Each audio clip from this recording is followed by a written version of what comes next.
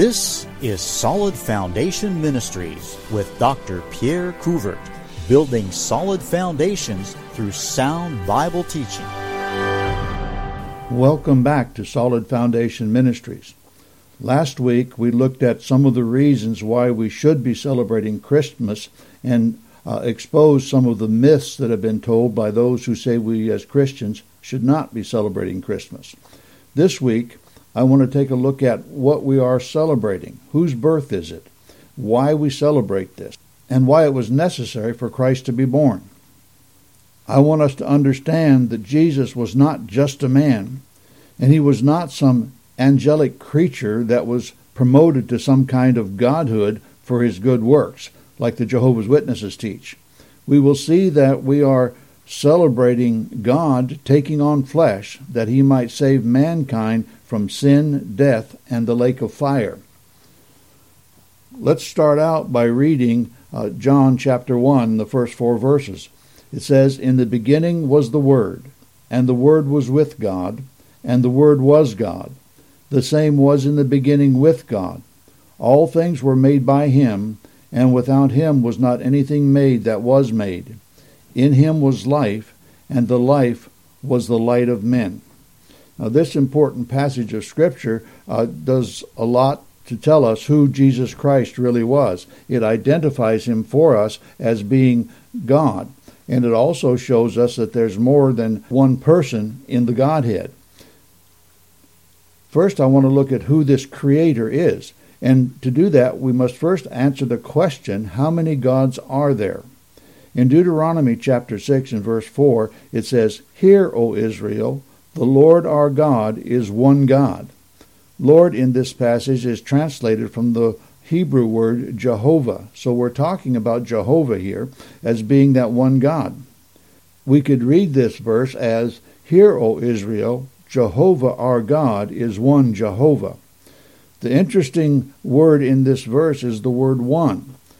It is a Hebrew word meaning a compound oneness. In other words, there's more than one element to the oneness that's spoken of here as being one God or one Lord. An example of the use of this word in another place is in Genesis chapter 2 and verse 24, where it says, "Therefore shall a man leave his father and his mother, and shall cleave to his wife, and they shall be one flesh." That one in one flesh is the same Hebrew word here. The one flesh that it's talking about is a unity in that marriage. It's a unity, it's a uniting together, making them have one common goal, one common purpose, and uniting them together in the closest union that men can have with women. This is the only Hebrew word that is used in relation to God's oneness. In other words, God's oneness is a compound oneness. Another place we see this compound oneness in the word used in the very first verse of the Bible, where it says, "God created the heavens and the earth." That word that's translated God is Elohim. And the L part of that, the first part of it, means the Almighty One. There can only be one who is almighty. If there is somebody else who is almighty, then he would not be almighty, because the other would also have might that he could exercise. But the last part of the word, the M part of the word, makes it plural. So it says the Almighty One, plural. That shows a compoundness in God that isn't always evident to us. But if we look a little further down in Genesis, it says, "Let us make man in our image," and then it says, "In the image of God created he him." There are many things to show that there's a trinity, or at least a multiplicity of persons within this one God that we call Jehovah God. Something we need to consider on this subject is Jesus God, or is he simply a God? The Jehovah's Witness translation of the Bible says a God. Well, which is right? If Jesus is simply a God, no matter how much verbal gymnastics you apply to it, there can be no less than two gods. Therefore, there would not be one God. There would be a multiplicity of God.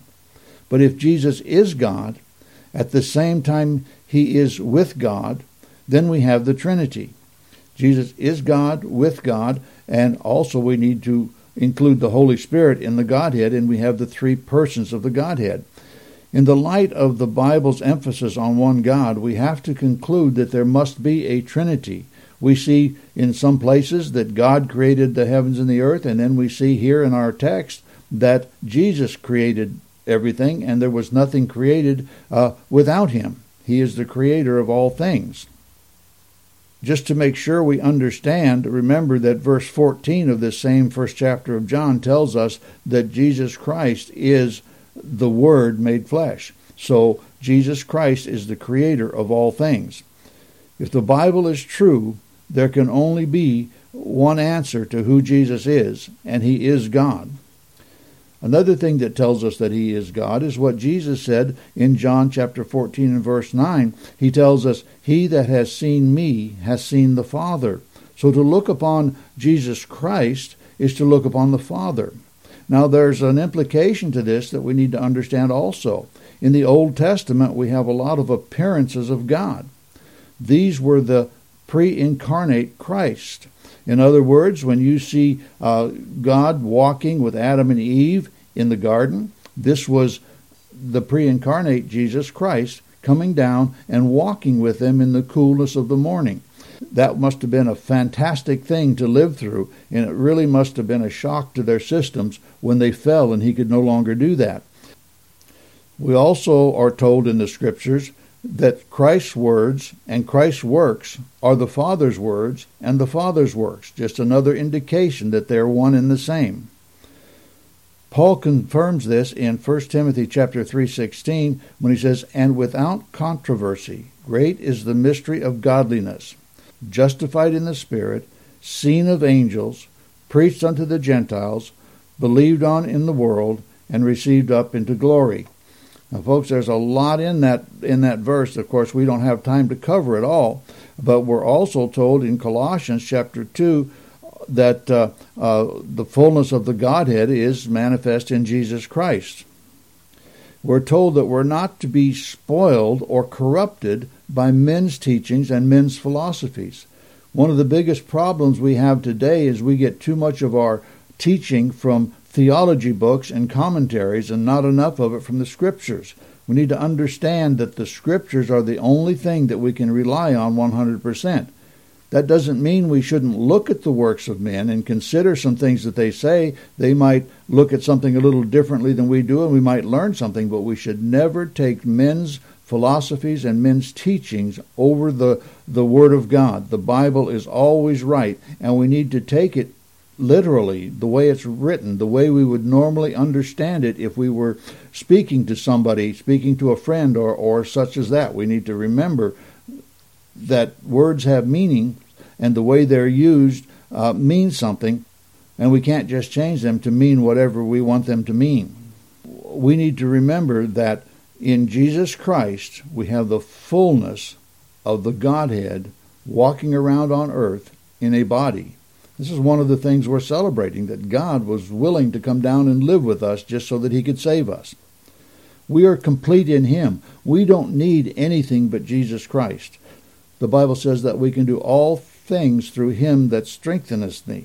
I may not have quoted that exactly right, but it's close enough you know what I'm talking about. He is the head of all principality and power. There is no power on this earth or anywhere in the universe that is not under the control of God. It is all submissive to him. Satan is submissive to God. Remember Job? When Satan wanted to do something to Job, he had to go to God and get permission, and God set the limits, and Satan could go no further than God allowed him to go. That's what it means to say that he's the head of all principality and power. That says a lot about how we can trust him. If he makes a promise, we know he can keep it. Let's take a look at Galatians chapter 4, and we'll see the purpose of Christ's coming. It says in verse 4, "But when the fullness of time was come, God sent forth his Son, made of a woman, made under the law, to redeem them that were under the law, that we might receive the adoption of sons." Oh, the power of that statement. Oh, so much that's in there. But it says it was accomplished in God's time, in the fullness of time. In God's mind, it was accomplished before the foundation of the world, but in time it had to come just at exactly the right time. We have the prophecies in Daniel chapter 9 of the 70 weeks of years, and we're told in those weeks of years that Messiah would be cut off after the 69th week, and the 70th week would still lie ahead. So it had to be exactly at that right time. Had Christ been born and then died in the 50th week or in the 70th week or anywhere outside of time, we would have known that it was not what God was talking about, or that God was not able to do that which he promised to do.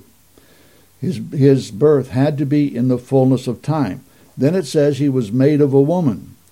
He was born of a virgin as prophesied in the Old Testament.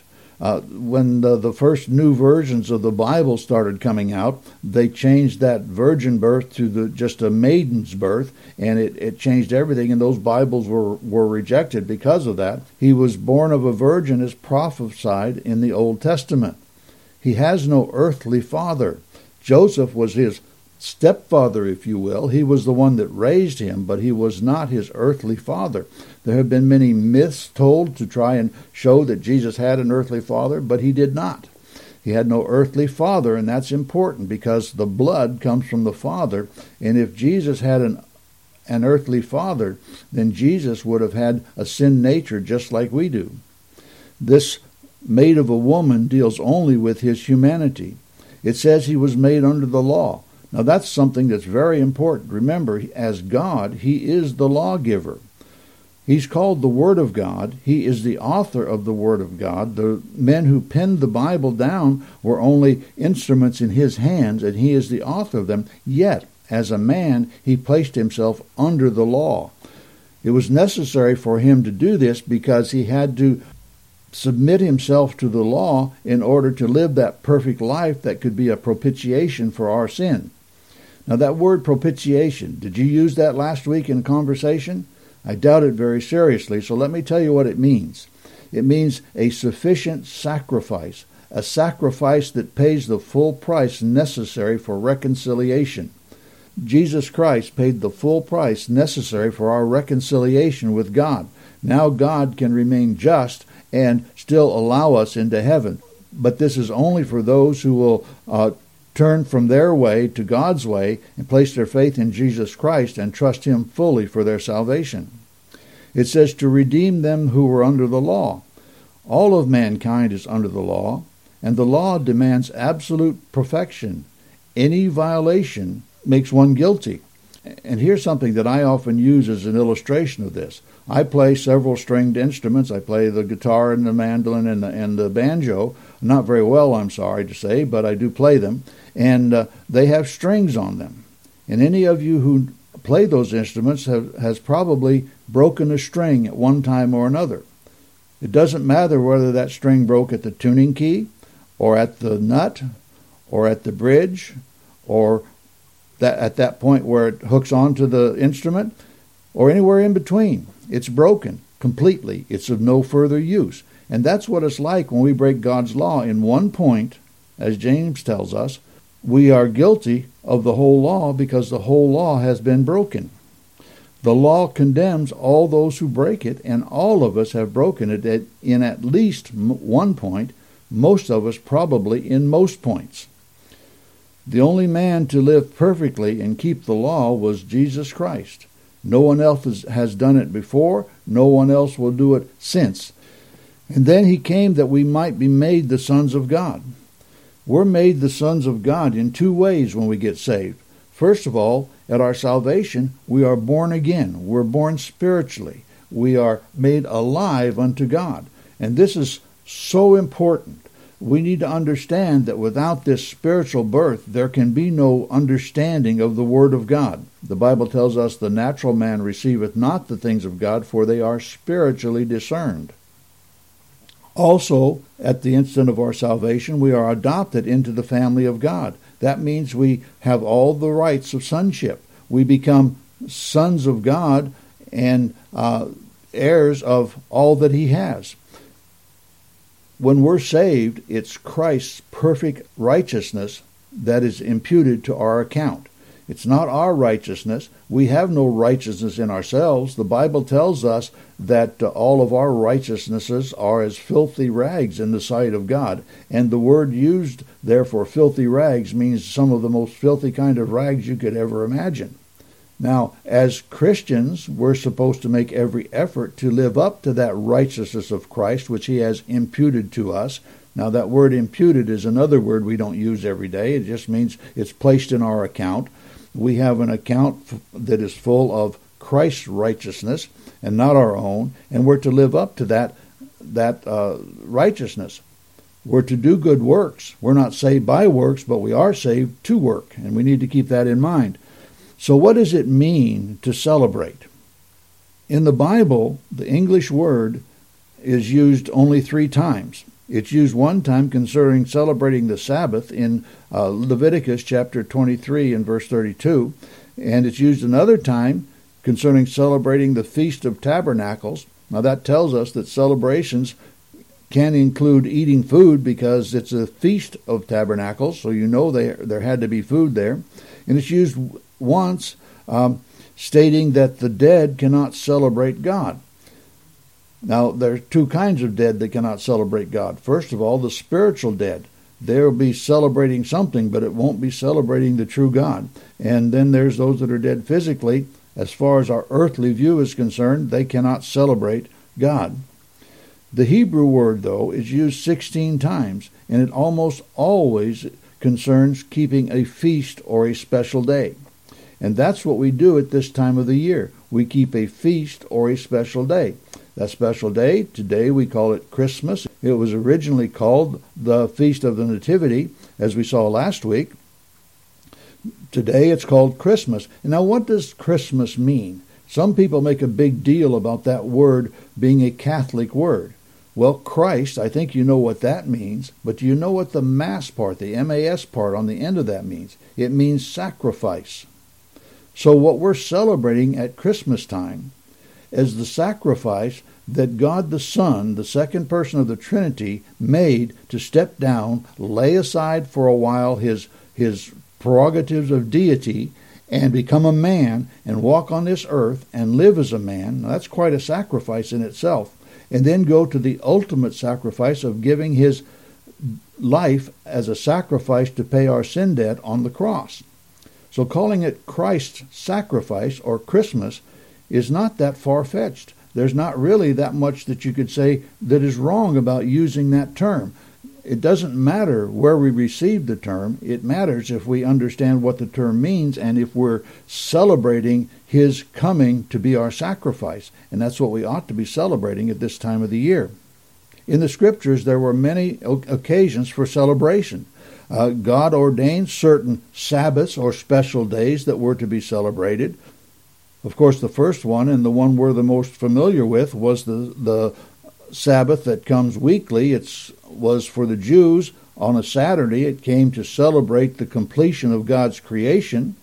Christians celebrate a weekly Sabbath, if you will, on Sunday. We don't call it a Sabbath. Some do, but it's not called that in the Scriptures. But we celebrate on the first day of the week to celebrate Christ's resurrection, that new beginning that we have as children of God, the new start to our lives, if you will. We celebrate that on the first day or the starting day of the week. There were also 7 other feast days or Sabbaths that were given by God that the Jewish people were commanded to keep. There were various ones, the Feast of the Tabernacles, Passover, a lot of others that were commanded to be kept. And they were taught lessons figuratively through those Sabbaths. It would do us well to study those and learn the same lessons that the Jews learned from them. There are other feast days or fast days that where celebrations were done that were not ordained of God. If you've ever read the book of Esther and paid attention to what it says, there was a Feast of Purim. This was a feast that was celebrated to commemorate God's deliverance, his physical deliverance of the Jews when Mordecai found out about Haman's plan to eradicate all the Jews. And when Esther went to the king and exposed the plot, the king authorized the Jews to defend themselves, and he hung Haman on the gallows that had been built for hanging Mordecai. Rather an interesting story. Well, they celebrated as a result of God's deliverance. They gave gifts one to another to show God's grace by their gracious giving of gifts. That's what we do at Christmas time. We give gifts not for our purposes, but to show the grace of God and the gift that He gave us. Another feast we see in the Scriptures, which was not ordained of God, is the Feast of Dedication. We call it Hanukkah today, and it happens about the same time as Christmas every year. It was a celebration of the rededication of the temple after it had been desecrated. A very important celebration in the lives of the Jews. We know that God didn't condemn them coming up with this celebration, because in the Gospel of John we have Jesus himself participating in that celebration. He would not have done so if celebrations that were not specifically spelled out in God's Word were forbidden. We need to be a little careful sometimes, as I said last week, for judging people for the celebrations that they keep, the days that they keep. Some people go so far as they won't celebrate their own birthday. There's nothing wrong with celebrating your birthday. It's a commemoration of the fact that God gave you physical life. And why shouldn't you celebrate it? Where would you be without it? You wouldn't. So what are we celebrating at this time of the year? And this is really the bottom line of what I want to get across here. We're celebrating God's grace in offering a solution to the problem of our sin. God did not ordain sin. God put Adam and Eve through a test. They failed the test. When they did, their nature was solidified as a sin nature. I often use the example of my wife making me a chess set out of ceramics. When she made the pieces, they all looked beautiful. Every piece was perfect. But she had to put them in the kiln, and they had to go through the fire to be solidified or frozen in their proper form. While they were in the kiln, something else, not one of her chess pieces, exploded. And some of the chess pieces have little pieces that flew off of that, and they're frozen on there. They cannot be taken off. Now, fortunately, she made more than just the necessary number of pieces, and I have some good ones and some marred ones. Well, the ones that are marred are permanently marred. That's what happened in the fire of testing, if you will, when Satan came as the serpent and Eve got Adam to sin in eating the fruit. Their nature was then frozen in that form. What kind of nature did they have to pass on to their descendants? A sin nature. That was a problem, because you see, a holy God cannot allow sin into his heaven. He needs to eradicate it from his creation. When God created us, he made us beings that would exist forever. There are those who will exist forever in the lake of fire, who will be spiritually dead, and therefore will not have the eternal life that we have as Christians. But those people have to be removed or separated in some way, segregated from the rest of God's creation, because all of the things we see happening in our world today, the terrorism, the abortions, all of the other things that we see happening in our world today that are so evil and so bad, are the result of sin. And if sin is not separated, those who are sinners are not separated from the rest of creation, it will continue to be marred, and it will not be what God intended it to be. So it's a serious problem. And it should be obvious to anybody who has a mind that the one who has broken the law can do nothing to remove the guilt that comes from breaking the law. If you go out and steal something, you can make restitution, but you're still guilty of stealing. And God, being an absolutely righteous and holy God, cannot, and I emphasize that, cannot forgive just because he wants to. We make a big deal about God's love today and how he loves us and wants to save us, which is true, but God can't, just because he loves us, forgive us. He must have justification for forgiveness, and that justification comes in the fact that Jesus Christ offered his life to pay our debt. Now God can forgive us and still remain just, but there are conditions. The condition is we must come to Christ on his terms, which is repentance toward God and faith toward our Lord Jesus Christ. There is no other way. We can't work to be saved. We're not just chosen no matter what. He can't just forgive us by saying, I'm choosing you to be forgiven and I'm not choosing that guy and it doesn't matter. I've made the choice, that's the way it's going to be. That would be an unjust God. We're also celebrating the fact that God honored us with his presence by coming down and walking as a man upon this earth. You want to know what God would be like if he was a man? Just study Jesus Christ. Learn more about him. In that sense, he is to be our example. Now, Jesus came to be much more than an example, but he is an example. He's an example of how we should live our lives. He's an example of how we should relate to other people, the compassion that we should have on those who are lost or those who are in difficulties. As Jesus had compassion, he's an example, but he's much more than an example.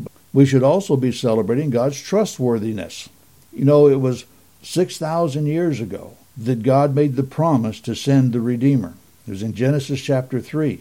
He waited 4,000 years so that in the fullness of time he could send that, and then some 4,000 years after creation, he sent his Son to live a perfect life and offer that life for our salvation. He keeps his promises. Sometimes we don't think he keeps his promises because in his purposes he takes so long doing so that we don't think he does, but he always keeps his promises. Let me give you a passage of scripture on this. In 2 Peter 3:9, it tells us that the Lord is not slack concerning his promise, as some men count slackness, but is long-suffering to usward, not willing that any should perish, but that all should come to repentance.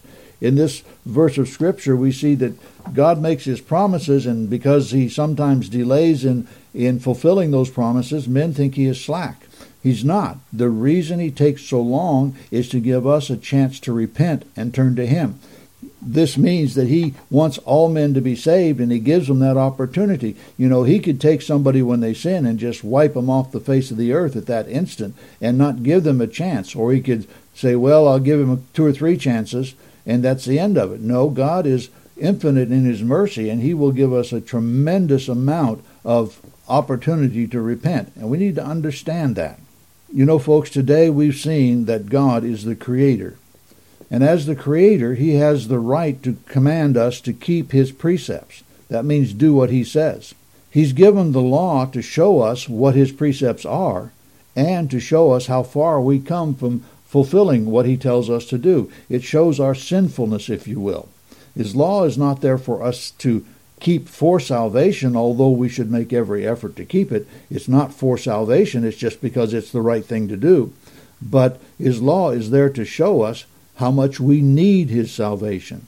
It is the law that will show somebody his sinfulness and make him understand the need of coming to Christ for a solution to the problem.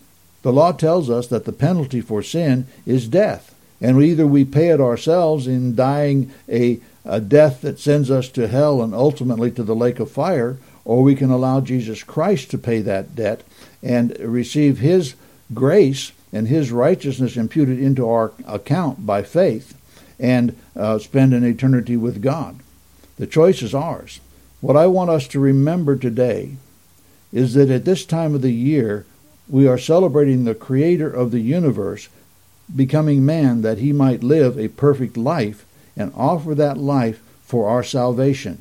Make sure you keep Christ in Christmas this year. Don't worry about what you're going to get or what you're going to give. Don't worry about all the parties and the fun. Make this a year where you remember the Savior who is God, become man, who walked on this earth and lived and died that we might have eternal life. You have been listening to Solid Foundation Ministries from Lenoir, North Carolina. Dr. Couvert has 35 years in the ministry as a former missionary and pastor. He is available for revivals and various conferences on missions, Bible, Baptist heritage, and the family. To find out more, go to our website, solidfoundationministries.com, or call 828-244-6505. Remember, the Christian life is not about you. It's about God receiving the glory.